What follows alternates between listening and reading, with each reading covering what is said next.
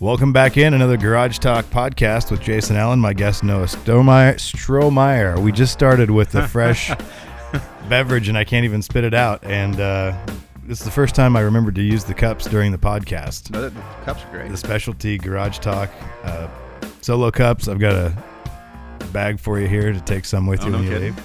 Bonus. And anyway, Deputy Strohmeyer, Jackson County Sheriff's Office. Did I get that correct? Yes. I know I always want to say department, but it's the Office. Sheriff's Office. Definitely an office. And you were over here, it's been almost a year, and I guess officially the first guest, unofficially the second because I had Michael in here, but I didn't really count that, and Right. we didn't air his episode until later, but I wanted to have you back over because, well, there's been a lot that's happened in your world and everyone's world since you were here last time. Absolutely. Things have really kind of got upside down for a while. Yeah, and I'm sure it's been challenging out there with just the sheer magnitude of the situation with COVID-19 happening and at the beginning for a lot of people not really knowing what's going on. And obviously it's a serious situation, but Absolutely. There's been a lot that's even changed with that since it really hit. There's been a whole evolution within the COVID-19 response, basically, in the transient community and the homeless population in Jackson County. And Okay, bud, if you're gonna move blocks, you can just move blocks. And we're doing a podcast. I've got my helper that is he's a good worker. There's some blocks that were left over from the gently used Winnebago that we used to level it, and he wants to move them around to the chicken coop. So He's getting some work done. Yeah, he's got the dolly and he's going for it. So if you're listening right now and you hear someone in the background, that's what it is. But for people who didn't listen to your last podcast, we were talking about your new job at the time. It was very new at that point, wasn't it? I think I had probably just started in this new position. So basically, the Sheriff's Office, the County Roads Department, and Parks Department, which is Parks falls under Roads with Jackson County, came together, and basically they're funding a position with a Sheriff's Office position for a deputy. I was lucky enough to get that spot. And part of that is the Greenway. So the county portions of the Greenway fall under the Parks Department, so that makes sense. So basically to help manage and bring together the Sheriff's Office with these other organizations to more effectively manage the Greenway issues and kind of try to take a different approach than we have done in the past, I guess. Medford Police has their livability team, and they are doing great work, and this was kind of our attempt at that sort of thing as well. Mm-hmm. And, we were moving along pretty well, making some progress, and then COVID hit, and everything changes. We went from saying you can't camp on the Greenway because it's unlawful to basically shelter in place. Please stay on the Greenway. We didn't want to have COVID get into the homeless population because they would certainly be an at-risk population. Basically, their ability, in their camps for hygiene and all these things are different, than we would have. And we also, the kind of nature of things, a lot of the homeless folks down there would get up in the morning and they're all over town to get the things they need to survive for the day. And so we kind of wanted to minimize that as well, because that's just going to be one more avenue, one more way for the virus to spread if it were to get into that community, basically. So it was a absolute 180 degree turn from, hey, you can't camp here, let's find you a better place to be, to, oh my God, please stay here, don't go anywhere. And so, what an interesting situation. Yeah, it was a huge challenge. The sheriff called me in one day and says, basically everything stops. We are going from enforcement and basically to the protect and serve part of the job and not the enforcement part of the job, at least for now. And so that's what we did. We changed direction. And how was it going before? You said that things were starting to progress. Were you guys making an impact and being able to get some places cleaned up, or was it? Yeah, and I really wanted to change things up a little bit. In the past, it had been just a matter of almost displacing them because there was no, or limited resources, I should say. So it was hard to go into these camps and say, you can't be here anymore, you can't camp here.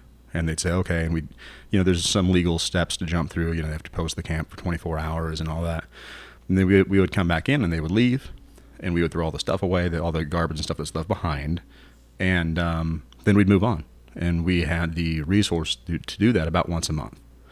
And so once a month, we would use work crews from the Community Justice Work Center. Mm-hmm. I always call them inmate crews, but they're not.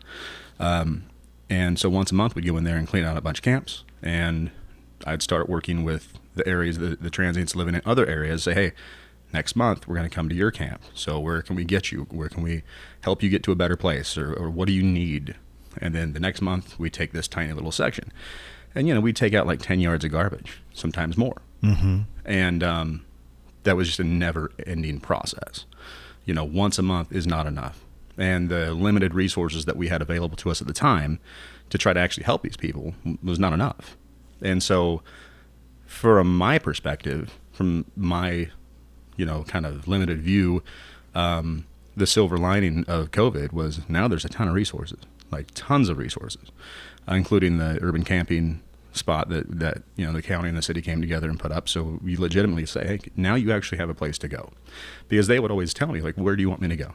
Mm-hmm. Well, I don't have a good answer for that. I'm sorry, I don't, but you can't be here. Well, now we do have a good answer. We say Rogue Retreats, the organization that is managing the campground, and they have a whole transitional housing process. And this is like step one of that process. You can go to the camp and you get plugged in with every resource that there is available. And there's a lot now. And that's because of COVID. Is there funds coming from somewhere, or there is some funding coming from around, and a lot of it has to do with just these resources were finally consolidated and brought together. The Metro Police and the Sheriff's Office, we've always worked together, but certainly Chief Clausen and Sheriff Sickler, in the last 6 months or however long it's been since COVID kind of hit, it's they're working together amazingly well, and so that makes my life really easy, from that, because I can go to the livability team and work with them. They've put together what we're calling the special services team within the sheriff's office. So it's a group of us that basically are tasked with this sort of thing, like problem solving, problem oriented policing, and the Greenway.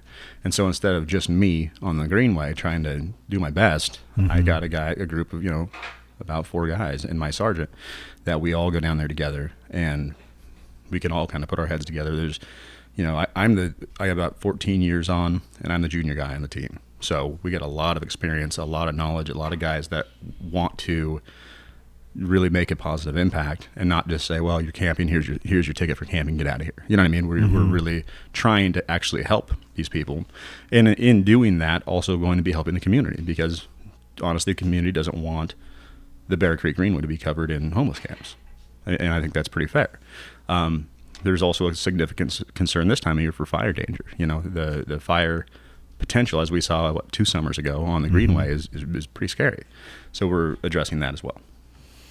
So what have you seen from the community, the homeless community? Are they happy to have a spot like that? Because I know that there was, from the public's perspective, it seemed like there's a lot of people concerned about it when it was announced that this could potentially happen, and then obviously it has, and it's there off of Biddle Road in Medford. For people listening, maybe out of town and don't know, we're talking about an area that was set up in order to basically house or give space for camping. That's a safe place to go. And I'm curious what the response from the homeless community was like. What were they, do you think? Because I know that some of them want to be left alone, obviously, as most people probably do. But was there a pretty good response? I mean, how long did it take to get some folks to move in there? Was it right away? Or? So it's interesting because the homeless folks that were living on the Greenway in the city of Medford seemed to be a bit more receptive to it in the beginning. And, my team, we go all the way from Dean Creek Road off of Blackwell, which is the very north end of the Greenway, all the way to Ashland. Wow. And obviously there is chunks of city footprint within there, and we work with the city PDs as much as we can, and they're great to work with. But we have people that are on purpose, on their, by their own choice, they're putting their camp up in the Greenway as remote as you can get. There's areas south of U.S. Cellular fields there, and on the I-5 side, that are, not easy to get to. And they aren't there because they want to, or they weren't there initially because they wanted to be able to have access to the resources in the city of Medford. That's kind of the hub of, St. Vincent de Paul and all these places. These folks weren't going and accessing those resources. They knew about them, but they weren't going there. They wanted to be remote. They wanted to be left alone. And that's fine. But it's still, with COVID, with fire danger, and just with the legal aspects of it, we can't have camping on the Greenway. And so they took a little while to warm up to it. You know, we would go talk to them. We'd meet them. We're down there 4 and 5 days a week, talking to as many of them as we can, building relationship, building rapport with them, and trying to gain their trust a little bit. And that's a huge aspect of it. And once the camp had been open about a week, all of a sudden there was, word of mouth was positive in that community. And people weren't getting assaulted in the camp. People weren't getting their stuff stolen in the camp. That's a huge issue. Is people don't want to leave their camp to go anywhere because stuff gets stolen. Mm-hmm. They don't have their phone anymore. They don't have their ID anymore. Food and everything else gone. And so they realized they were hearing good things, that it's been a positive thing. And Rogue Retreat's doing an amazing job moving them from the camp to the Kelly shelter, which is the next kind of step up in the transitional housing, or if there's a unique need, kind of plugging them in wherever they need to be.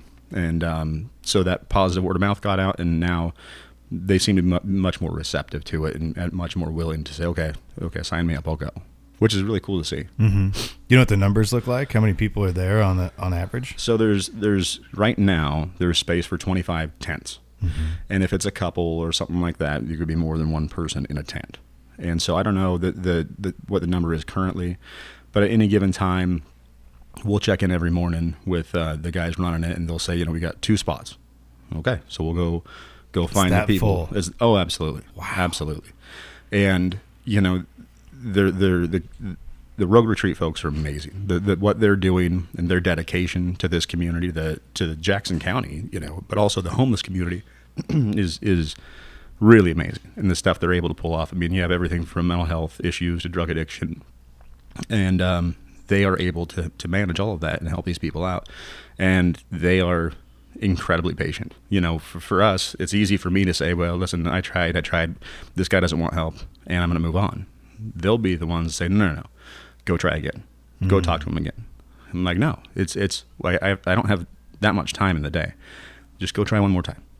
Okay, so we'll go down there, try again, and all of a sudden, okay, fine, I'll try. And so the Rogue Retreat's just a phenomenal organization. Are they volunteers? There's some paid staff. I'm not sure the numbers on that, how many are paid and how many are volunteers, but there's definitely some paid staff there that are managing that. There's someone there 24/7. So if anyone needs something throughout the night, any issues arise, they're there. And it's not managed by the police, either us or Metro Police. We work very closely with them, obviously. But there's not cops, walking up and down the rows of tents and all that stuff. It's not needed. Mm-hmm. And that's been the really cool thing to see. And honestly, it was something I was a little apprehensive about. Like, we're going to put 25 tents in this area, relatively small space. And try and keep them separated. Right? Because you don't want them mingling a whole lot. Exactly. And so they're spaced out. They work with the health department to make sure everything's spaced out properly. And I was just thinking, man, there's gonna be fights. I had the same apprehension as the homeless population did. Like, this is not going to go well. Yeah, you're just going to put all of us together in a cage, basically. And they were very honest, saying, I'm out here in the middle of nowhere, relatively, right? Because I want to be. You put us all together, it's going to be a disaster. And it hasn't been. And I chalk that up mainly to Rogue Retreat doing a phenomenal job. When you look at the population, the homeless population, what are you seeing as far as demographics? And, I mean, we know that there's people that have drug abuse issues, mm-hmm. right? We know that a decent majority of people out there have fallen on hard times. Hard times often leads to substance abuse of some kind. And I'm just curious, with COVID especially, what the demographics look like now. Have you seen a shift in that from what you would normally see to even more people being out there? So when COVID hit, the county and the city came together, and again, in an effort to keep people in place, we basically put together a daily food drop, or whatever you want to call it, that would start at the beginning of the north end and go all the way to Ashland every day. And it was sack lunches. And so when that happened, the number of people on the Greenway, I think it's safe to say, kind of grew a little bit. Mm-hmm. But I think a lot of those folks weren't necessarily camping. They needed a sack lunch, and so they show up. Wow. And there was no judgment there. It was not like, well, So is this meant for you or not? Now, if you're there, you need a sack lunch. Here's a sack lunch. I mean, if you put in the effort to go down to the Greenway to get a lunch, Right. then If you're willing to go stand in Hawthorne Park yeah, and wait for our little food convoy to come through, then you know what? Here's your sack lunch. We're not here to say, you know, this isn't meant for you. No, that's silly. And so Access, people from Access actually handed the food out. The Parks Department and the EOC in general, Emergency Operations Center that the county stood up in general, found a ton of funding. A lot of the municipalities dumped money into it. A lot of the charitable organizations dumped money into it. And basically the jail kitchen, basically a commercial kitchen, would make the lunches every night.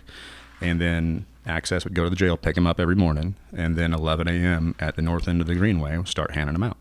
And all the way to Ashland. And then if there was excess, they'd run to Alba Park and everywhere that's not Greenway and hand them out, because just food safety rules, they can't go back into the refrigerators at the jail for the next day. yeah, you might as well hand them out. Yeah, exactly. And so, I think the number of people in the Greenway swelled a little bit with that, but the number of campers not necessarily. We have what's different now in that the camp's open and we've been getting people into the camp. But prior to the camp opening, in the county portions of the Greenway, we had between 65 and 80 camps. And some camps had one person in them. Some camps had, you know, there's one that I can think of that's a husband, wife, and 2 sons. The sons being in their early 20s. There's 4 people in this camp. So 65 and 80 camps, somewhere in that range, outside of the city of Medford and the other municipalities. And so give or take maybe double that, roughly, as far as actual population goes. Wow. Is that your question? I'm sorry, I got off track. Yeah, that sounds good. Preston, what are you doing? Making noise with your Jeep? My 4-year-old is playing in the driveway, for those of you listening, and he really wants to be involved in every podcast, so Absolutely. he just hangs around as much as he can. He's like the mascot now. He really is, too. There's something else I was going to ask you about that. Oh, I know what it was.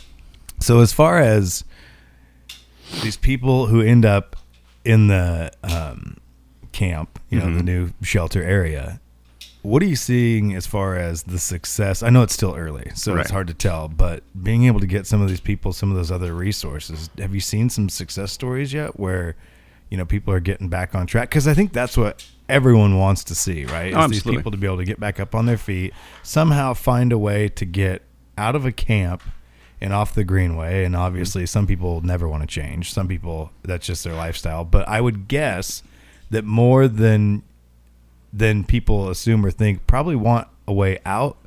And maybe they either have the addiction issues or whatever it is, or they just don't have the resources or don't think they're available.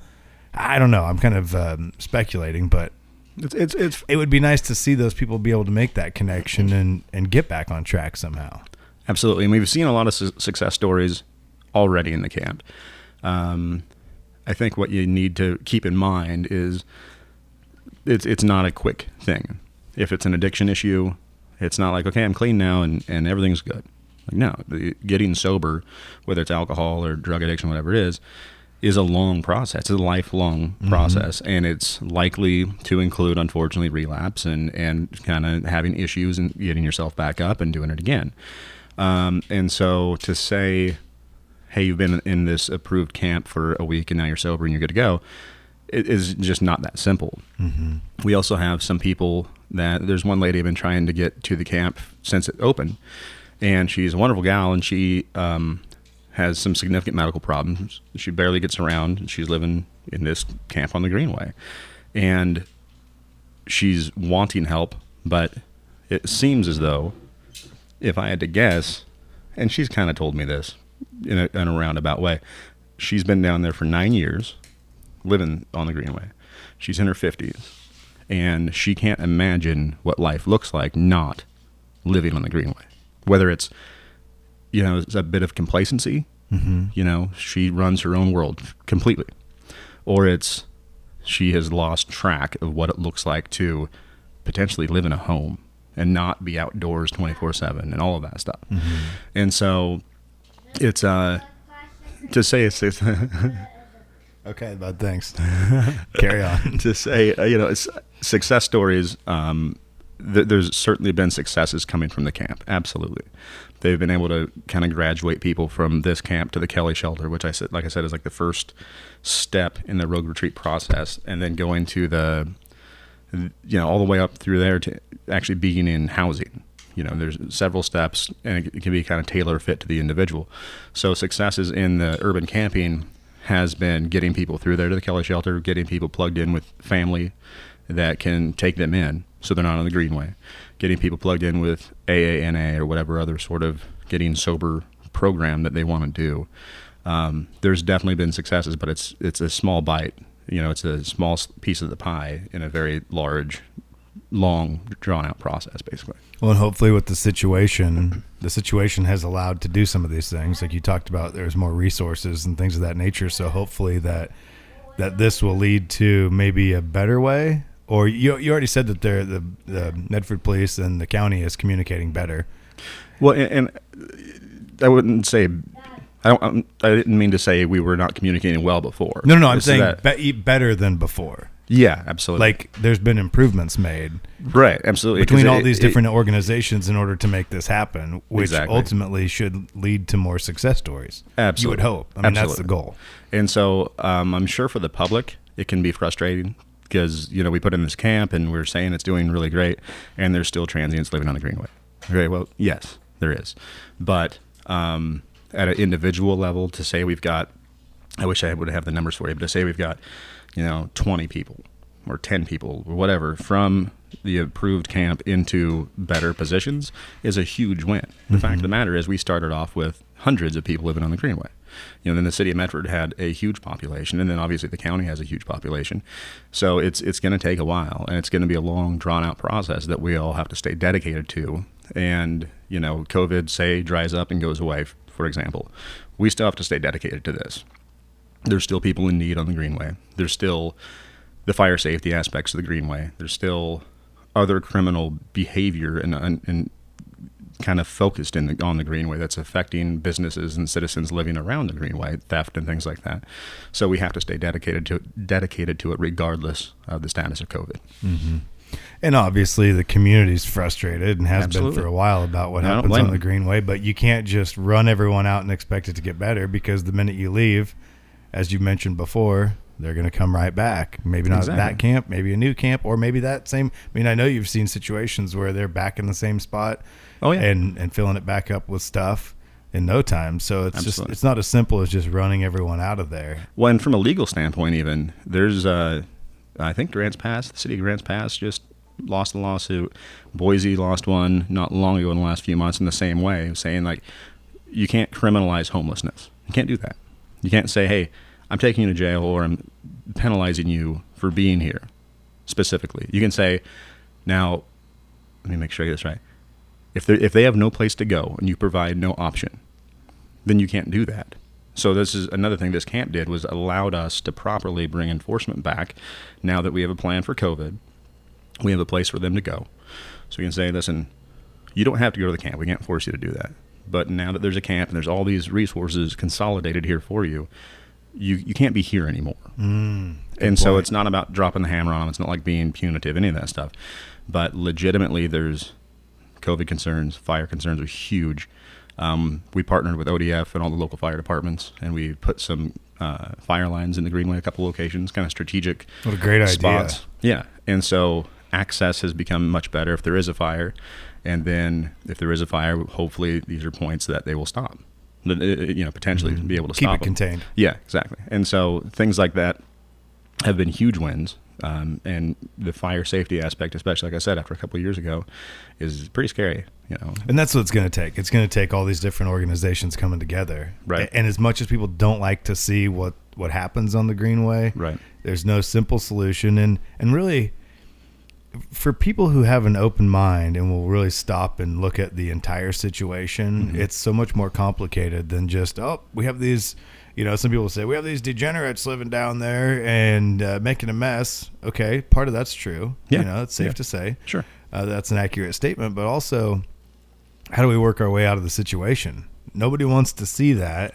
But then to get out of it is like you said, it's a very long process. And for some of those people, they're going to be fighting those demons forever. Absolutely. And so to just try and figure out how to work through that. And we're seeing it in cities all across the country. Right. And the Greenway isn't anything close to what they're seeing in major cities all over the United States. And there's people out there that just can't afford to live, or they fall in hard times. And again, back to my point earlier of when you're having a hard time, you're more likely to utilize some kind of substance, and then it all goes downhill from there. Absolutely. And then end up in this situation. After a short time after I was here last time, it was October of last year, I went on a field trip with my daughter and her class with Crater. We went down to San Francisco and did a bunch of the sightseeing sort of things, San Francisco and Oakland, and I was amazed down there. Like, it's terrifying. I mean, it's unbelievable. Crazy. I think. And, I don't know what they're doing down there. I'm not trying to knock them, but I'm really proud of what we're doing here now to say we're truly doing the best we can. We have, I think, a real good balance between enforcement and help right now. And I hope we keep working on that and can keep improving that. And all of the organizations, like I said, us and Metro Police and every other aspect that we can think of, we're working together as best as possible now. And so it's going to be a long process, but I really hope in the near future we start making enough of an impact that the public can start saying, oh, it has got a little bit better, even just a little bit at a time. And I think that's going to be a good goal here in the next few months. The public can start seeing a positive impact where we know what's happening because we're talking to them every single day. Mm-hmm. So I hope the public can start seeing that soon too. Well, and part of that is communicating, right, with the public. Absolutely. And so they understand what's actually happening. Yeah. Because just for me, from my standpoint, I work right down the road in Medford from where the new camp is. And of course, when it hits the news, we're putting a new camp in. And you're like, oh man. Off Biddle Road. I'm like, thanks, I wonder guys. how Crater Lake Ford feels about that. One, and we're right down the street. But then the more you learn about it, the more you understand, like anything. Like any topic these days, the more you just listen and learn, the better position you're going to be, to be informed about what's going on and maybe even be part of the solution. Absolutely. And there's plenty of ways to help, even if you don't have a ton of money to throw at it and that sort of things. There's plenty of ways to get involved, whether it's time or donations or whatever you might be able to do. And I don't blame anyone for being nervous about the camp. I know the Cascade Christians just down the road, AAA RV is right there, Crater Lake Ford's right there. And they've all had their own issues because they've had fires right there. Yeah, absolutely. And so they've, maybe in one sense they feel better because there is that contained. Right. And maybe there isn't as much of a threat around there. I don't know what is or what isn't behind there these days. Well, and it was a kind of a big ask on our part to say, hey, can you just trust us on this? And we're going to do our best to make it work. I think it's working really well so far, and I'm hoping that it can continue. And I hope that success also puts their minds at ease at the businesses and the school and everything to say, okay, it hasn't got worse since this camp moved in. I hope that's the case. And time will tell. So if you were to back up about a year to when you decided to take this new position. No idea. Nothing like you would have imagined, especially with the COVID. Is that safe to say? Absolutely. Like you have probably an idea going into it, what it's going to be like. And then now you've had almost a year to reflect on. No, I would have had no idea. I mean, whether it's COVID stuff or anything else. But I'd say it's better than I would have expected it to be. If you would have told me ahead of time, hey, this is what's going to happen, this pandemic's going to hit. You're going to start down a path doing X. Yeah. And then we're going to dump you upside down on your head and tell you to go in a different direction. Right. But I hope I still would have done it because right now it's better than I thought it could ever be because, I'm put in a position where I'm not doing standard police work. I love standard police work, don't get me wrong, but it's very outside the box sort of stuff as much as I hate that term, but it's a lot of problem solving. It's a lot of like, hey, how can we make this work? What do you need? Well, I can get a job on the docks in Brookings. Really? Yeah. Let's go buy a Greyhound ticket.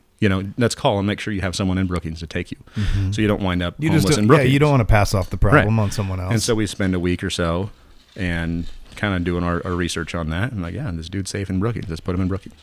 How can we best do that? Greyhound or patrol car? I mean, what? No kidding. Just let's problem solve. Let's think out. Again, there's the term, right? Think outside the box. Isn't that what we should be doing? Though? No, absolutely. I think it's. I don't know another way to describe it. We should come up with another way to describe outside the box because it's such overused, a cop out for some of it. But it's a great way to get the point across. Yeah. To get people to understand. So Right. we'll think on that. I'll think on We'll it. come up with a new Yeah. term. Yeah. We'll be, mastermind's the new term. But so my sergeant that's in charge of our team, he told me once, he's like, the Greenway kind of broke me. He's like, I had no idea, because he has been a patrol sergeant for quite a few years. He's been with the sheriff's office as long as I have. Prior to that, he had worked in other agencies and stuff, so he's got a lot more experience than I do. But he's like, if you would have told me a year ago, 6 months ago, that I would be doing basically social services on the Greenway, and I haven't made an arrest in months, I would have told you you're a crazy person. Like, get the heck out of here. No way. But it's a matter of compassion. It's a matter of, outside the box thinking, problem solving, all of that. And it's really a gratifying situation for us to be able to say, we're making relationships with these folks. They're trusting the sheriff's office and local law enforcement more now than they ever have. And we have a long ways to go there, but we're making headway, and we're actually helping some people. It's a pretty cool deal. And maybe what you guys are doing is a glimpse into the future of what we're going to see overall with. Hold on. What, bud? You want to move your jump? Well, I don't know if you can move it by yourself, but you can try. Yeah, go ahead. Don't hit your mom's car with the dolly. Oh yeah, don't do that. He had a little jump ramp out in the driveway, and he wanted to screw it together yesterday, so we screwed it together, but now he can't move it. Is he hitting that with his bike? Oh yeah. I'm getting some sweet air.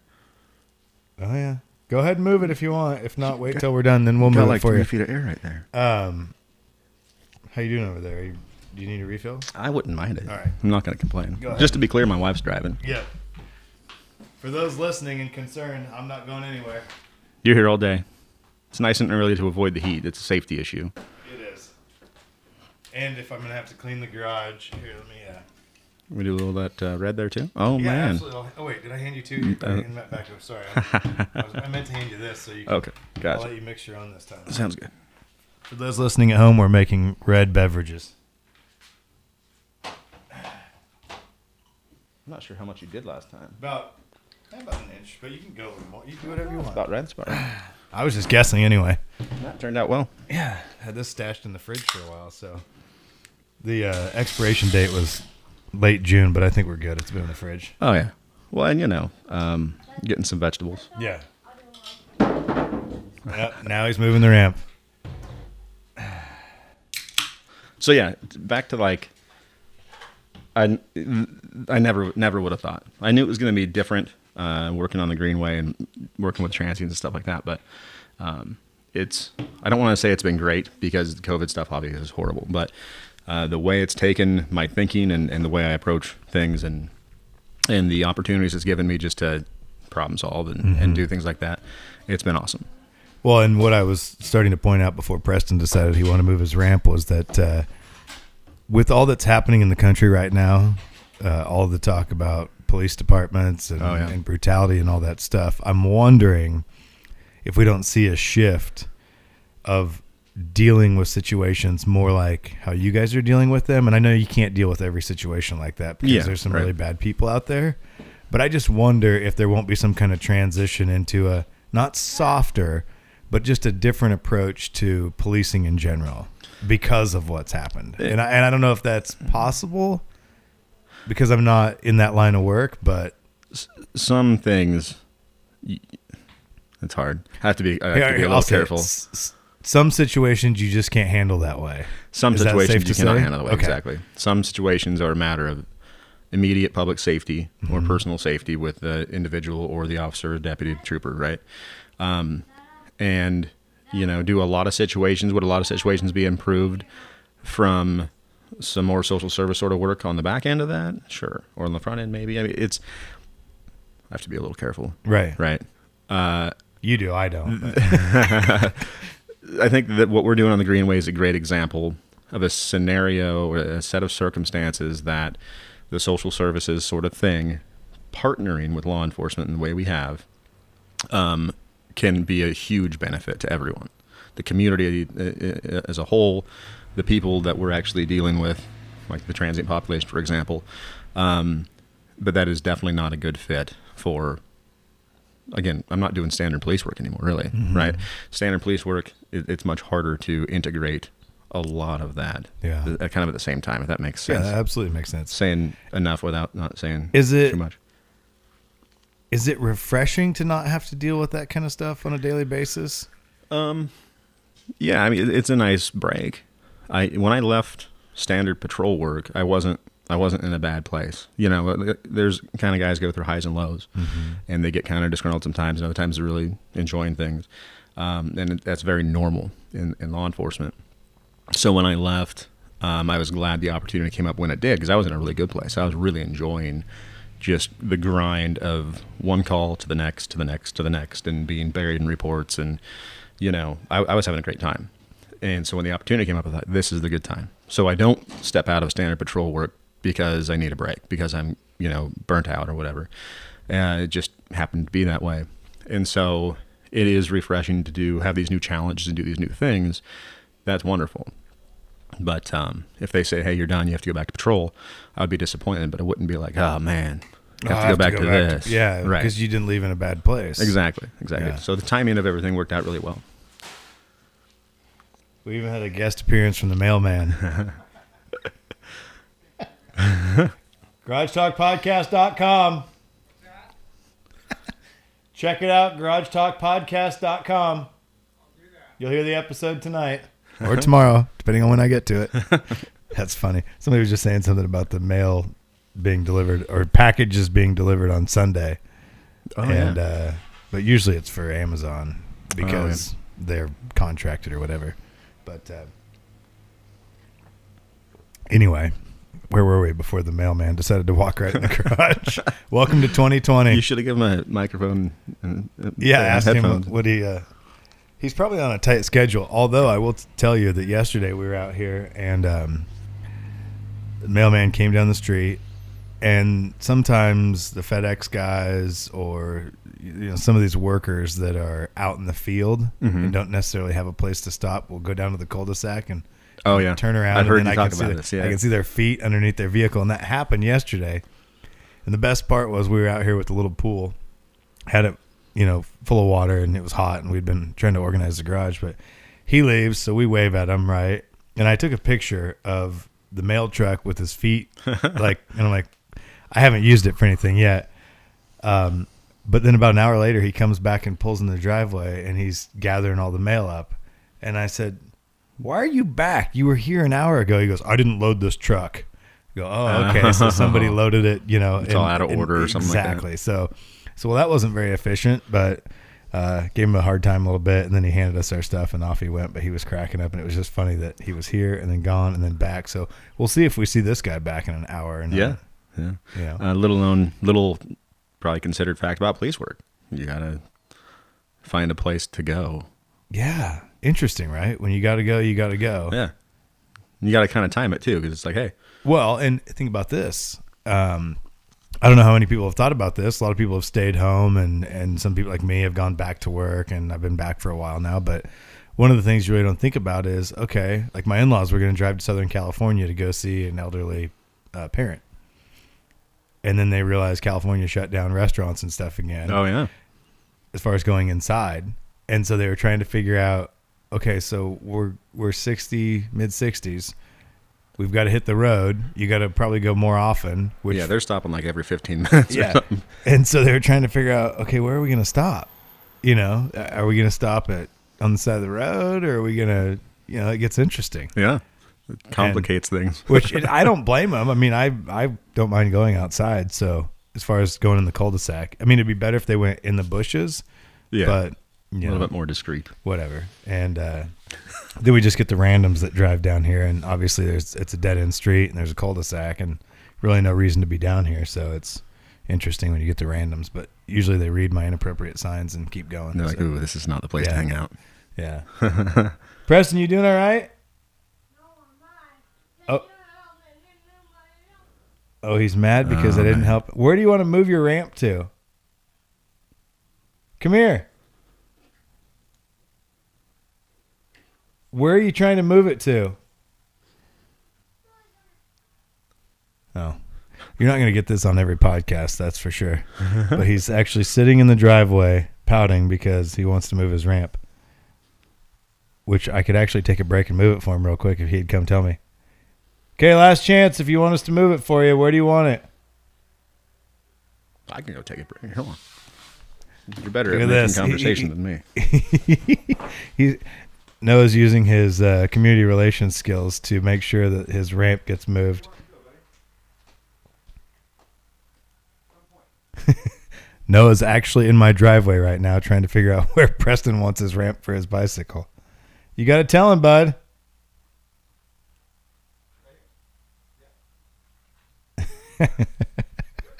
I'll get a sip of my refreshment while we stare off into the somewhat hazy skies of a Sunday morning. What is today, the 16th? Oh, it is, August 16th. I'm only 12 days away from 40. You're what now? 12 days away from 40. Oh, man. Big Yeah. plans? Yeah. Sleeping in or something? No. We're going to go to Sun River, actually. Oh, very nice. Yeah. So socially distancing, of course. Kind of like Naturally. you and I are here, at least 6 feet Oh, apart. absolutely. Or 4.5, whatever. Very concerned. Anyway, so yeah, it's been a wild time over these 4 or 5 months here, and I'm just kind of curious what that has been like, aside from the, day-to-day life on the Greenway, what it's like to roll around with a badge during these crazy times. You can tell it's wearing on people, I think. So summer always is a increase for us, call volume and the nature of calls. And Nicer outside, people are outside more. right, people are outside more. Recreating more, probably. Recreating more, alcohol, all that stuff. And then in addition to that, August hits, the heat really turns up, as we've seen the last week or so, and people kind of get more cranky. It's all there is to it. And so I think it's all kind of been turned up to 11 with COVID stuff. It's like all of the kind of the numbers that you don't want to see go up are going up. Suicide and domestic violence and all that stuff. So it's it's been interesting for sure. Yeah, we have COVID, we have politics, and we have... Oh, man. Because didn't you tell me... I'm trying to remember. It's been almost a year, and I've forgotten more than I've remembered. But do you have a relative that is part of a police department in Portland? Or Yeah, my brother's a Portland police officer. And so... how's that going for him right now? He's, Portland's struggling right now. Is he in the middle of it? Yeah, he's a sergeant, and so he's in charge of a group of guys, and he's in a kind of a different unit. He's not just regular patrol anymore. But it's affecting everyone. Their staffing numbers are way down. They're having trouble hiring people. They're having trouble retaining people. And so, he's got 20 years on. Yeah, he's got 20 years on. And so he's, as sergeant, he's got 20 years on. So he's most concerned about his guys. And he's got all these young guys coming through, and gals, of course, coming through. And I can't imagine working in an area like that and keeping your head up as a brand new cop to say, I'm super dedicated to this. I'm super excited about my new job. I've been through all the training. Everything's great. And try to keep your head up now. We're very fortunate, and I think you and I have talked about this a couple of times probably in the past, very fortunate to live and work down here. We have the public's critical of us in a positive way, I think. I think that's an important thing, kind of a checks and balance sort of thing. But also supportive, don't you think? Absolutely. Yeah, no, not critical in some awful way. They're critical of us, like, keeping, I shouldn't say keeping us honest, but, making sure that we're doing what they need, basically. Yeah, they're going to hold you accountable. Exactly. Like, they're not afraid to say what they think. Exactly. And that's the beauty of this region, Southern Oregon in general, is they're not shy to tell us when we're screwing something up, or when they think they're screwing something up. A lot of times that's a communication issue. We need to communicate better occasionally. But overall, we're very, very well supported. There's so much tumultuous stuff going on in areas like Portland, Seattle, and wherever else. Anytime that happens, and it happened, 4 years ago, give or take, we don't see that here for the most part. We get people, baking cookies and dropping them off, and we get kids, pizza, pizza, and all the other stuff kids making cards and sending it in. Like, we support you. Thanks for law enforcement stuff. And so, super fortunate, very, very blessed in that way. The guys working up in Portland and those sorts of areas, I feel for them. It's a tough spot right now. Well, and especially when, and I know this can get to be a sticky situation, or topic, when they drop all the charges for the people causing issues, as we just heard late last week. Right. where a lot of people aren't going to be prosecuted Right. for any of the stuff that they did. And I'm sure it's got to be hard for those guys, no matter where you fall on any of the issues. Yeah, No matter take what politics out of it. Exactly, completely erase that. You have some people who decided to go down this road and be in this profession, and some bad stuff has happened up there. Right. No matter what the national media says, if you look hard enough, you can. I know enough people who have either seen it with their own eyes or reported back to know that there's definitely been some bad things happen. There's also a lot of good people out too, but those aren't the people that are causing the issues. Right. And so you have police officers in these situations. They're putting their life on the line. They're trying to do the best job they can. They're getting hit with bottles or whatever's happening, and then all of the charges just end up being dropped. I don't know how if I was them, I don't know how I would get up the next day and want to do it again. I really don't. I mean, you're trying to do your job, but to know that you do your job and there's just nothing done, I don't know how your mind comprehends that. Well, and from a kind of to step back a little bit more and a larger look on it, you need every part of the system to do its job, to do its part. And the prosecution's a part of the system, And so you can have cops going out, doing whatever, great police work or doing their jobs, all that stuff. And if you don't have the prosecution and all the aspects of the system's not going to work well. So without saying too much, again, like I said, I got to be a little careful.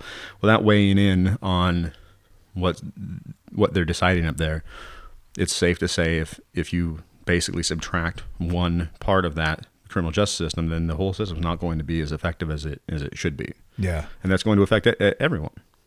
It's really interesting to look at it just from my perspective. And we were talking about it here last night, and I don't want to say anything to back you into a corner, definitely for sure, but just how it appears as though there's a double standard, and it's just very strange to watch this play out. No matter how you feel about it, to know that all of this stuff has happened, and it's just kind of, and the sad part for me, like me personally, and I'll say it and I have no problem saying it, unfortunately, the message of what this situation started from has been completely lost, in my opinion, because of the bad apples. Or there are people out there who care and want to see change, like real change, like everyone treated fairly. Absolutely. Mm-hmm. It's safe to say that. Absolutely. I'm one of those people that would like to see everyone, every single person, no matter your race, religion, creed, whatever, be treated equally. That's what I would like to see. There's a lot of people out there, but then you get the misfits involved and it just turns into this giant thing that didn't, in my opinion, didn't even need to happen. And it's unfortunate, because if we come all the way back around to your situation and how you guys are handling the current situation on the Greenway, of what's helping in that situation, communication. Absolutely. Right? Communication. And so you're communicating. You guys are trying to communicate with them. Hopefully they're open enough. They trust you at some point. They communicate back. And in any situation, if you're communicating back and forth, usually it's going to end up being better. Yeah. Instead of people shouting at each other. Yeah. And not listening. And then it just goes sideways. And it's just, it's so sad to see. Well, think about just dealing with your kids. And we do the same thing in our house. Our two boys, 7 and 11, and if they're having a little argument, kind of let them go. They'll get it figured out. But the second it becomes, the communication stops, and now we're screaming at each other, or worse, like, no, stop what you're doing. We're not getting anywhere with this. And parents intervene and either settle it for them or tell them to take a break or whatever the case is.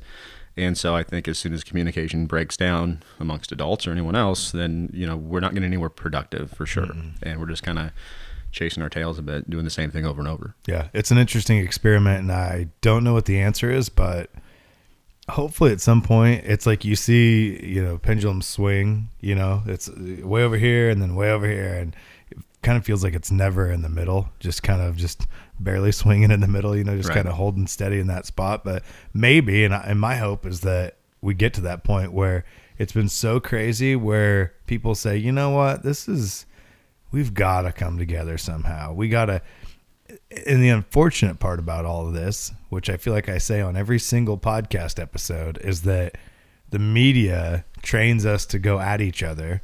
Social media trains us to go at each other because it you get a response out of that. There's more engagement when people are upset. And so this whole machine is set up to have us going at each other's throats. And it's just, it just gasoline on the fire. Yes, absolutely. You know, showing the most inflammatory, whatever it happens to be, video or audio or Facebook posts or whatever. And I would say even as individuals, we need to be cognizant of what your Facebook post might do.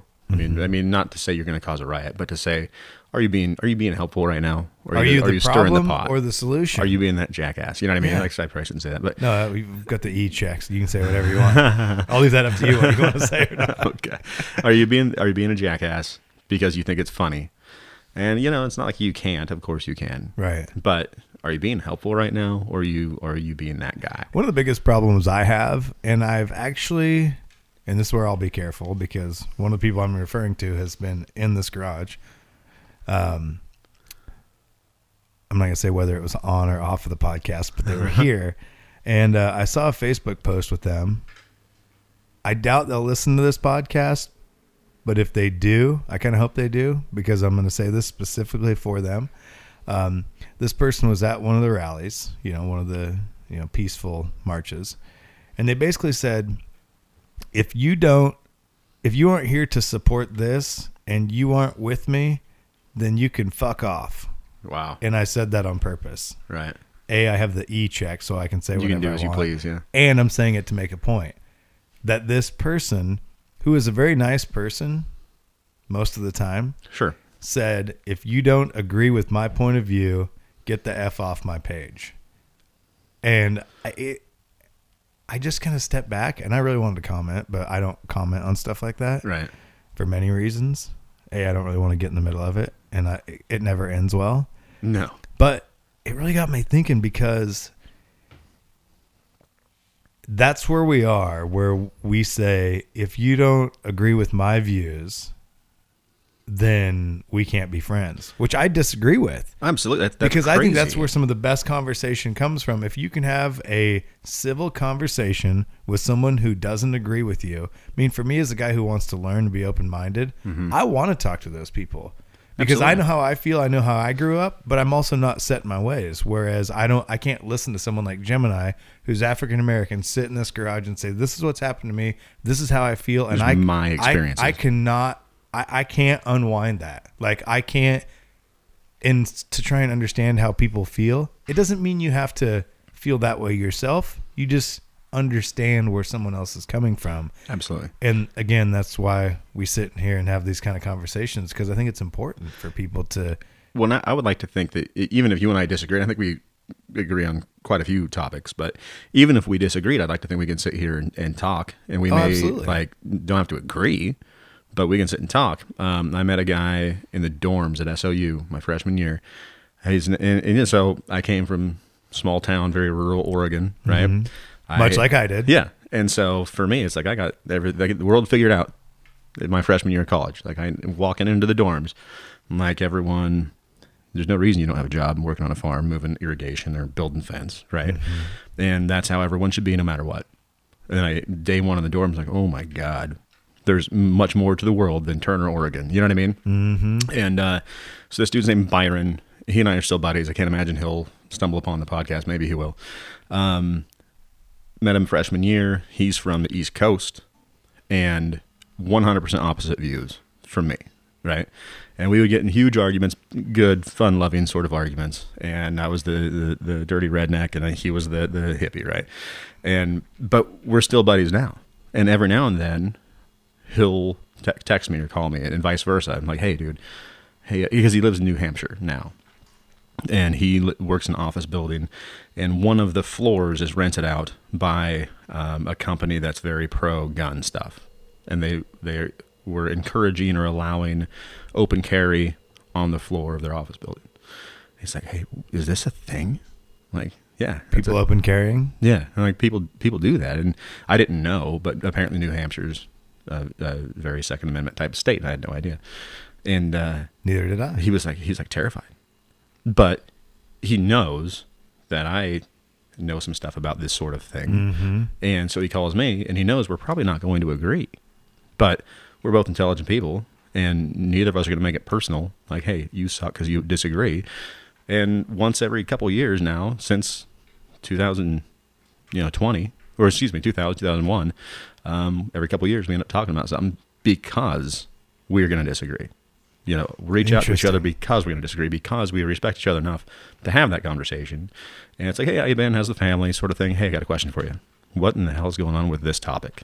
Oh, well, here's my spin on it, And I think that's very good. And I think that's something that, it's a unique situation for me because law enforcement's all like-minded-ish. You know what I mean? So it's great to have a guy that, he's the go to the rally sort of guy, Yeah.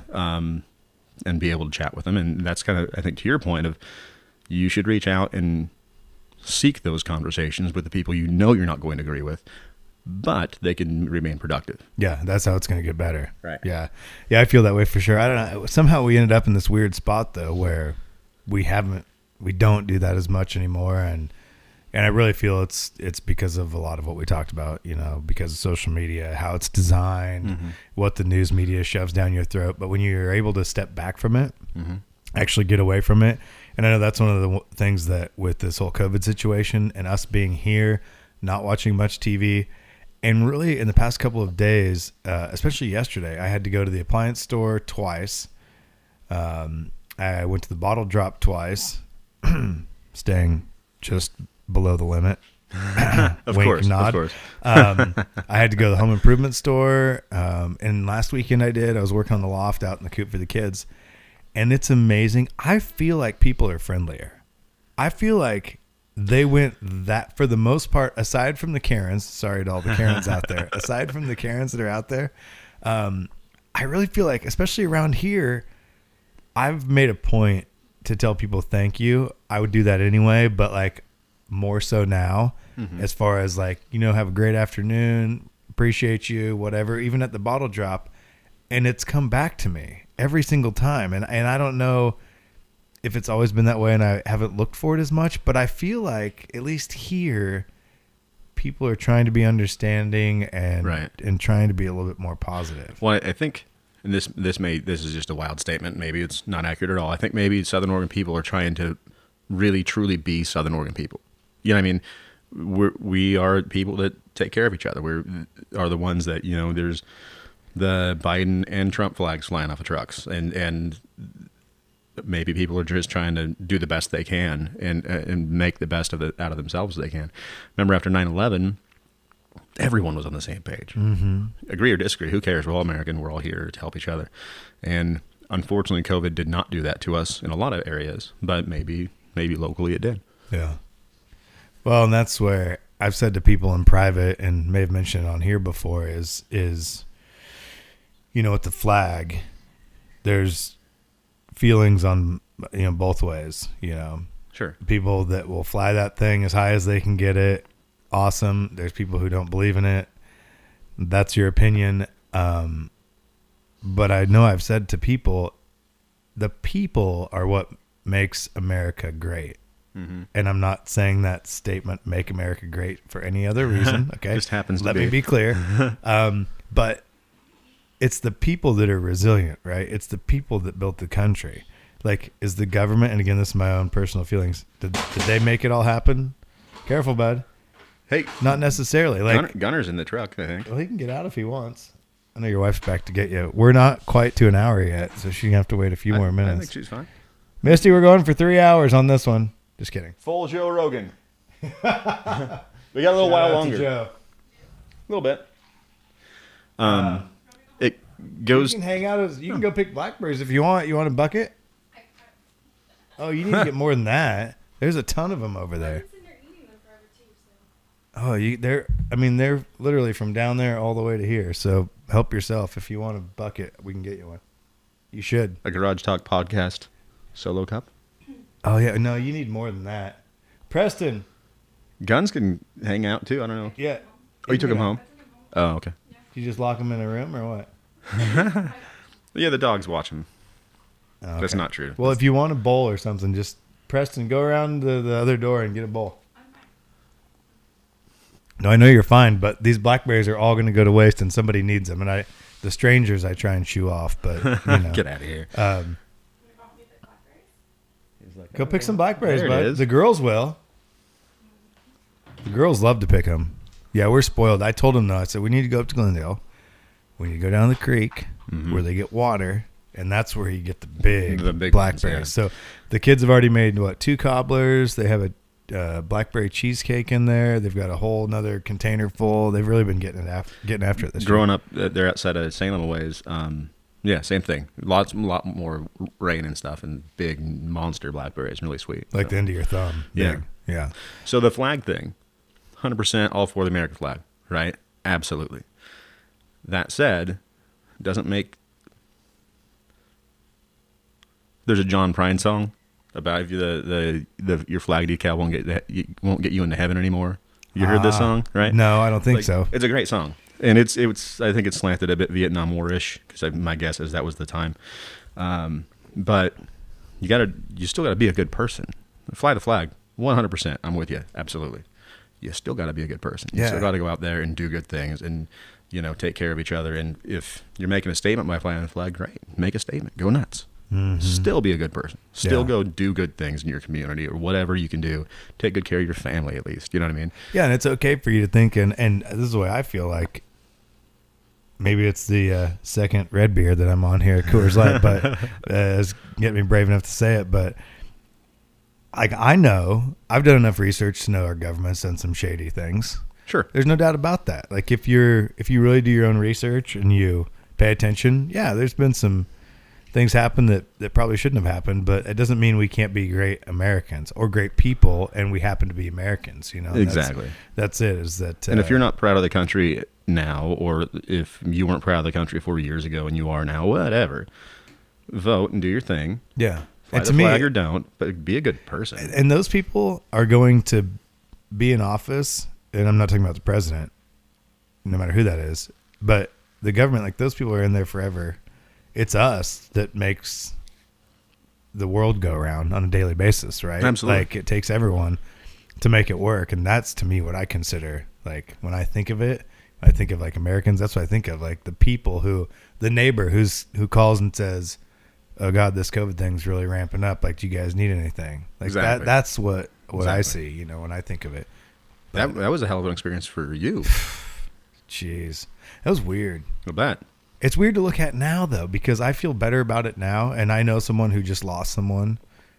The first kind of acquaintance that lost someone to COVID.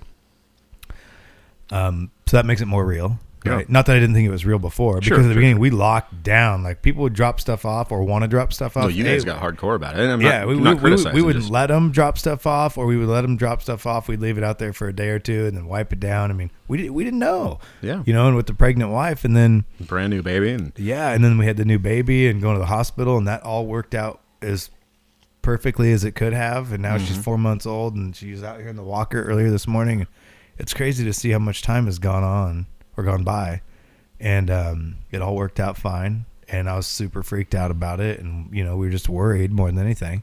And so to see it now and kind of back, I remember when my grandma dropped off the kit with the scissors and the blankets, all her surgical stuff. Oh, snap kit. Yeah, like if you have to do it at home, here it is. Jeez. And I remember how like I got emotional, and I couldn't hug her because she's 81, and like so God. It was like all that stuff. And I think back to it now, I'm like, God, that was just a couple months ago. Yeah. I feel better about it now. It could still happen, right? Sure. To anyone at any time. Absolutely. Luckily, we've done a pretty good job here, and comfortable enough now where I've had a few people over, like you. If you're okay to come over, we'll keep our distance. I'm not, yeah, we're not spitting in each other's faces, or, anything like that. But yeah, it's just so interesting to think back and all the stuff that happened or didn't happen. And for us, though, I can't say that it's been bad.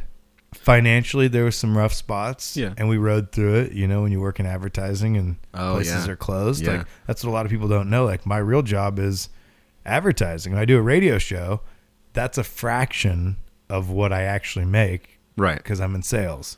Right. And I handle a lot of our big accounts at the radio station. Buying advertising when the radio they're closed, station. when your orthodontist is closed, and all of these places are closed. Well, guess what? You just made 35% of what you made the month before. Whew. And it's all of a sudden, holy shit, like we're pretty frugal, but the money can go away in a hurry. Tell you what, and we talked about this a tiny bit last time I was on, but in the last 4 or 5 years, we've really got into home gardening, right? And so weren't you ahead of the curve? Yeah, and that's the thing. Is like last summer we spent our goal last summer was to can enough tomato products to get us through the entire year. So like stewed tomatoes, tomato sauce, that sort of thing, right? Because we don't have much space. We live in town. It's not like, we have this massive garden. And we almost made it. We made it like, we were like 2 months away. We almost had it. So this year I think we will plant on more tomatoes and stuff. But anyways, when COVID hit, it was just like, we started talking to each other. Misty and I was like, man, we better figure this stuff out now. And so we started, sprouting seeds inside. We'd never done that before. We never needed to. It's hot as hell out here. Right. We don't have to do that. But we started doing all that quick. We started buying seeds, not hoarding, but like we better make sure we can get our seeds. And turned out to be right. Oh yeah, because you couldn't get anything. Nope. Right. And like the seed catalogs, those companies just closed down. They couldn't operate anymore for the lockdown stuff. And so it hit home huge for us. And our daughter's 17, and I remember talking to her when everything was ramping up, and she was getting nervous. I mean, she's on social media. She's got 17-year-old friends. She's got a job that she gets outside influence, and so she's getting nervous. And I told her, your kids someday are probably going to ask you, hey, what was the COVID thing like? What was that about? What's up with that? And she's like, my kids? I'm like, oh, 20 years from now, your kids. Like, not anytime soon. Please, not tomorrow. Yeah, not now. Wait till I get close to retirement at least. But she's like, oh, this is like historic stuff. Like, this is massive. This is not something that a few years from now we'll talk, hey, remember COVID? Oh, yeah, I forgot about that. No, this is huge. The things that are being done to families and people and the economy and everything else, this is massive stuff. This is, when Kennedy was shot, Challenger exploded, 9/11, COVID, it's going to be that sort of deal. And our young kids, you have young kids, and I do too, and, they're living different now than they would have without. I mean, their life is changing, and obviously we're doing the best we can for all of them, but it's a big deal, Yeah, and I was talking to one of the kids' teachers yesterday, thanks to a Facebook Marketplace transaction, but just about how these kids have to deal with this, and we don't really understand what they're thinking, and luckily for us, we have space. That's one of the things I was talking to her about yesterday, because we have 2.5 acres, and our kids can come outside and run around. Those families that lived in apartments and didn't really have a lot of options. I mean, yeah, you go walk down the sidewalk or whatever, but mine go out and play on a play structure. They can go run around in the field, ride their bikes up and down the road, whatever. And you just think about people confined to small areas and how they're processing it all. It's again, I keep saying experiment, but it'll be interesting to see what the effects of the experiment, both positive and negative, because what started this part of the conversation anyway was me saying that I think it's been an overall positive for us because of remembering what's important or the most important, and some of those things that I probably neglected over years of working like an idiot, Absolutely. And deciding that, okay, maybe it's a good idea to get home by this time or attempt to, right, instead of working from 5:30 to 5 and, grind, Absolutely. which I still work hard, but also find time to spend with them, because I spent more time with my kids during all this than I ever have. Got to know them better than I ever have. We planted more than we ever have. And so some of those things that we learned through all this can actually benefit us whether or not this is going on at all. Like you guys. And I met someone else who has canned so much. Like they have like enough to last a long time. And her husband had always made fun of her that she bought like 300 cases of mason jars. Yeah. You don't look crazy now. Like, nope. She goes, we had enough food. She goes, other than, what'd she say, eggs and milk, everything else, soups, stews, tomatoes, peaches, peppers, I mean, meals, you name it, they had it canned and ready to go. And it just shows you what we can do, what maybe we should be doing on the regular instead of relying on others. Absolutely. Because when the lockdown hit, just like everyone else, we're like, oh man, toilet paper might become an issue. You're like, because that was for some reason Right. a topic, right? Because the paper company probably floated a story or something, which I'm speculating. I don't know that, Yeah, but I'm like, there that was was smart some- on their part. Like, Yeah. all it would take was one story of saying, yeah, there's a toilet paper shortage, and everyone Boom, buys shelves it. empty. Yeah, Yeah, but so we talked to them. Toilet paper, paper towels. We'll figure it out. We got to figure something out. But food wise, we had put enough meat away, various kinds, right? Mm-hmm. And then vegetable wise, we had some growing. We had our kale and spinach and stuff like that grew all winter long through the snow and everything else. So we're like, we're good there. I mean, it's going to suck if we're eating kale and spinach every day. like Popeye. But yeah, if you need to, at least you'll be healthy, right? And then we got the garden in, and so food-wise, we were very fortunate. We didn't have to stress at all.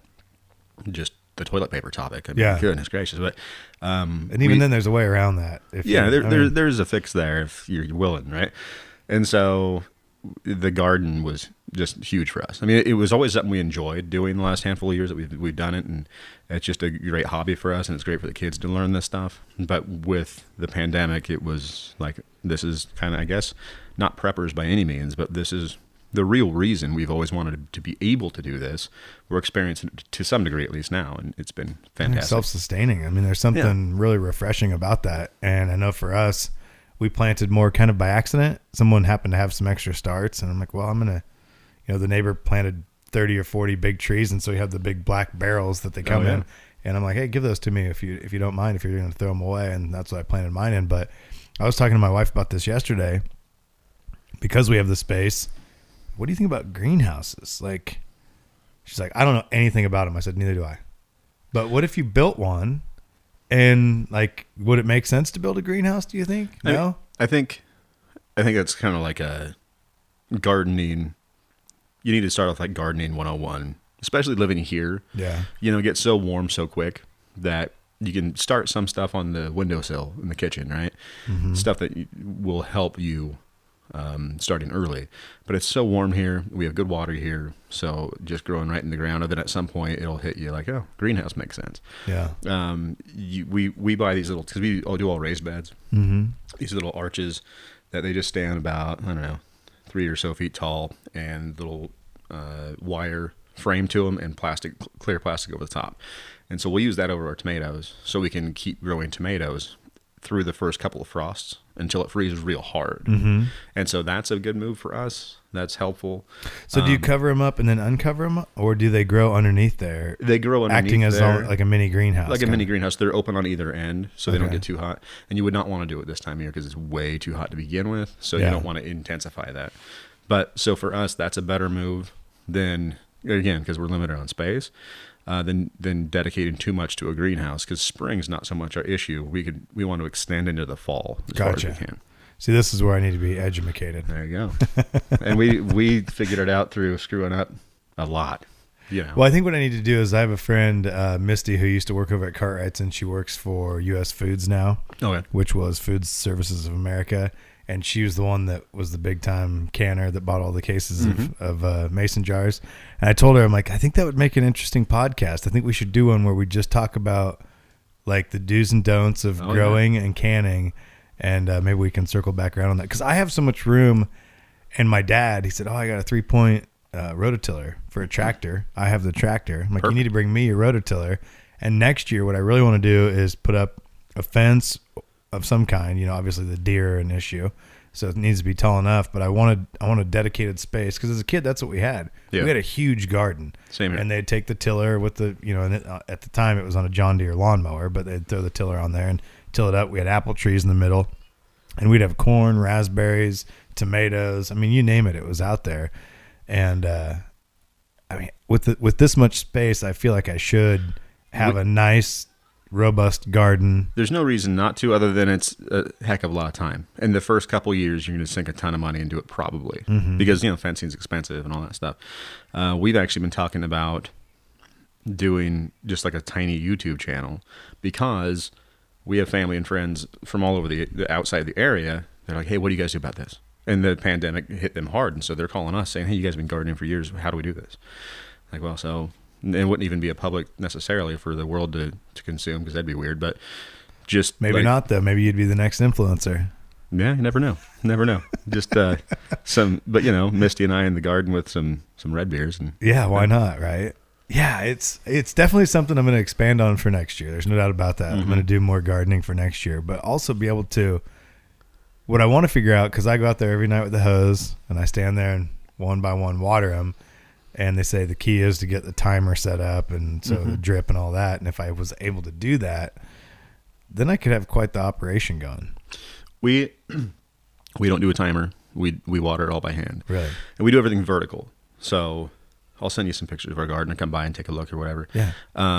Because again, we're just a city lot, not some massive space. So we grow everything vertical that we possibly can. And at least once a day, in a day like this, is supposedly going to be really hot, and we'll maybe water twice. Oh, really? But the thing is, some things, we used to set a sprinkler, and our tomatoes get all screwed up. Tomatoes don't want to be You're not supposed to spray them, right? So you water them down below. And so, it's kind of a pain sometimes, especially when it's hot. You go out with the hose and water everything, and piece of cake. That's one of my favorite times, actually, is just standing out there with the hose at 9 o'clock at night. That's what it turns out to be. A little light out there. And I tell you, you spend a day at work dealing with work stress. No matter what job you do, there's work stress. Yep.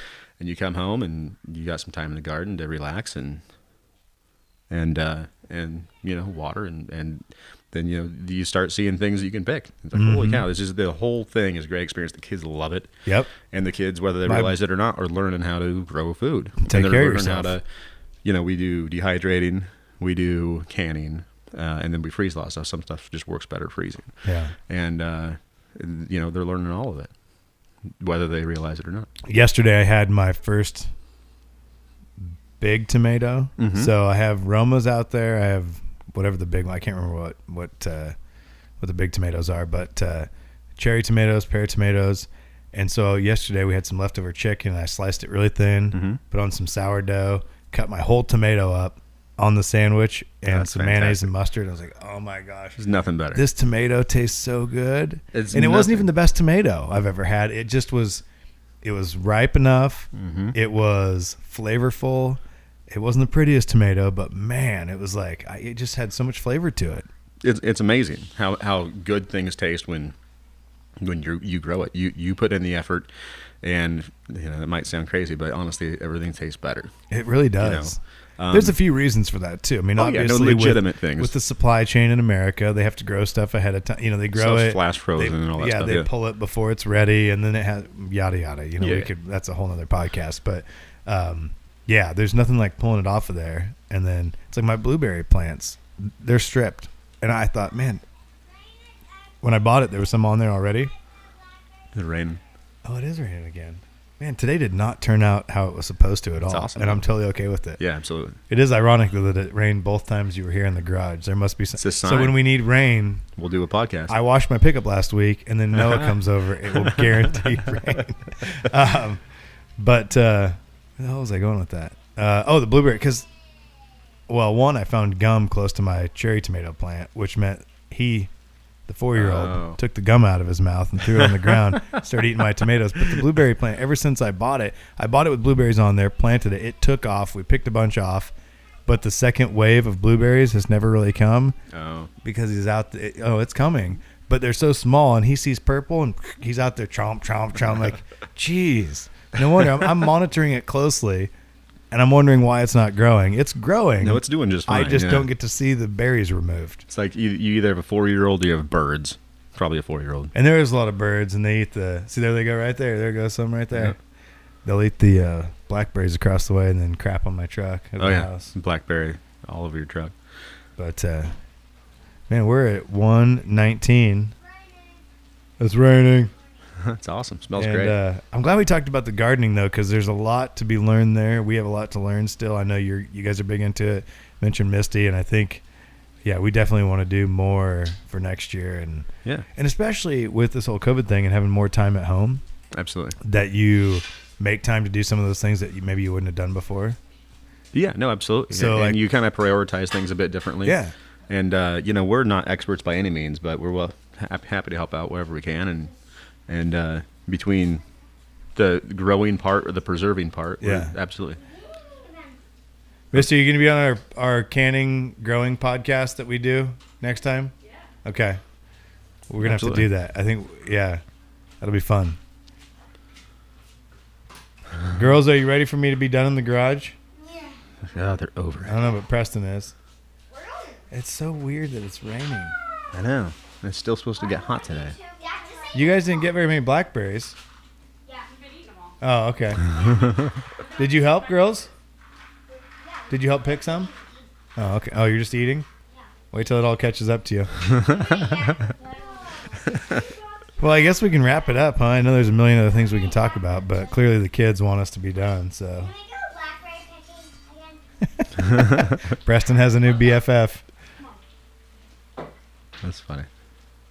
I like his little Romeos. They are trashed. He needs an endorsement. He needs to be the face of Romeos. That's funny. The front, he got those for Christmas, which was how many months ago? 8? Yeah. Yeah. The front is split apart, Oh, jeez. completely worn off. Put I mean, some he wears miles them on. every day. Every day.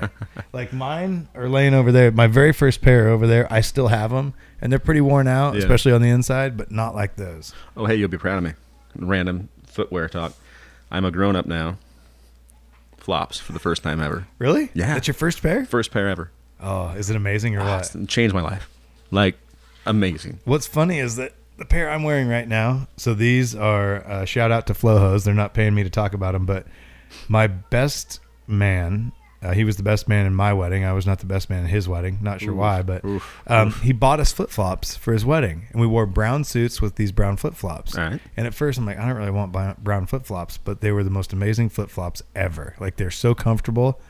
And I was getting out of the RV, I think before the Willamette Country Music Festival. I was packing it up, and I stepped and ripped it out. Oh, no. And I thought, man, if they don't make that same flip-flop, I'm going to be pissed. Yeah. Because I want another. So I found another pair. And this is the second pair, but I noticed yesterday Starting to give out a little bit. it's ready because I've tripped a few times. Just, you Yeah. drag flip-flops. But Red beers. this is, yeah, exactly. Or IPAs. But it's about ready. So I need to order another pair, but these things are amazing. So we were talking about, how much of a pain it is to get home from work, change out of uniform, and then I would always put tennis shoes on. Yeah. Because that's what I have never had flops. My sergeant's like, nah. He's like, you should not wear anything other than flops and work boots, period. Wow. I'm like, well, okay, but I've bought the Walmart or the gas station specials because I'm at the beach. I'm like, oh, need something. Uh-huh. He's like, well, that's your problem. You got to And get the good ones. Yeah, he's like, reflops, get them. Yeah. So Amazon that day changed my life. Random bit of info. No, about I'm me. glad you brought that up because there's nothing like flip-flops. And actually, early COVID, I was wearing tennis shoes because, well, no shoes, first of all. Morning show, no shoes, Oh, shorts, yeah. T-shirt. Yeah. But then I'd take sales calls for my other job, and I'd come out here and put my earbuds in with my phone, and I'd walk laps while I was talking Yeah. on the phone, try and keep myself in shape, decent shape. But then that kind of went away, and summer hit, and I got the flop. So have you experienced flip-flop heel yet from Yeah. wearing them too much? Yeah, not pleasant. The not, rough- not pretty, yeah. we'll say. Not pretty. You have to get the petty grinder so you can go outside and grind off the dead skin. See, This is where the garage talk gets real. everyone's Two turning red off right beers now like, oh, man. They know what we're talking about. It's Everyone funny because knows. it's true. Everyone knows. But yeah, I've not got there yet. I'm sure that'll happen. Because Yeah. I was telling Misty, like, I might wear these year round. There's nothing I wear wrong with shorts that. in the snow. Yep. Like, why don't I wear flops in the snow? She's like, that's not going to work. Yeah, it might be difficult in the snow, but other times, like I'll wear them around the house, inside, outside. I always have them by the door Yeah. so that they're there and ready to go. If I need to go outside, Well, and Misty's not aware of this yet, but I might need to have like 10 pairs of these flops strategically placed everywhere. right? Pair in the truck. Oh, the other day I was looking for mine. I couldn't find them. I put them somewhere. I don't even remember where they were, but I was looking around forever. I'm like, where did I put my flops? And then they were right where I left them, of course, but it was in a Natural, spot yeah. where I wouldn't normally leave them. But that's a good point. I think we need to get a couple more pairs as soon as this podcast's over. Absolutely. Look, the girls even have theirs on. Absolutely. Yeah. Rocking the flops. All right, well, there it is, episode 39. We'll wrap it up or we'll talk your guys' ear off all day long, and the in-law should be here soon. So they're bringing my oldest from California. Oh, nice. She was there to hang out for a few days, so there it is, episode 39. Now I have to remember Apple, Google, Spotify, Stitcher, TuneIn, GarageTalkPodcast.com, and Noah Strohmeyer. Thanks for coming over, Thanks buddy. for having me. Appreciate It was it. a fun time. And it's not quite the year anniversary of our first podcast, but it won't be the last. And it's been a pleasure, and keep up the great work on the Greenway. And Absolutely. you're always welcome anytime. Thanks.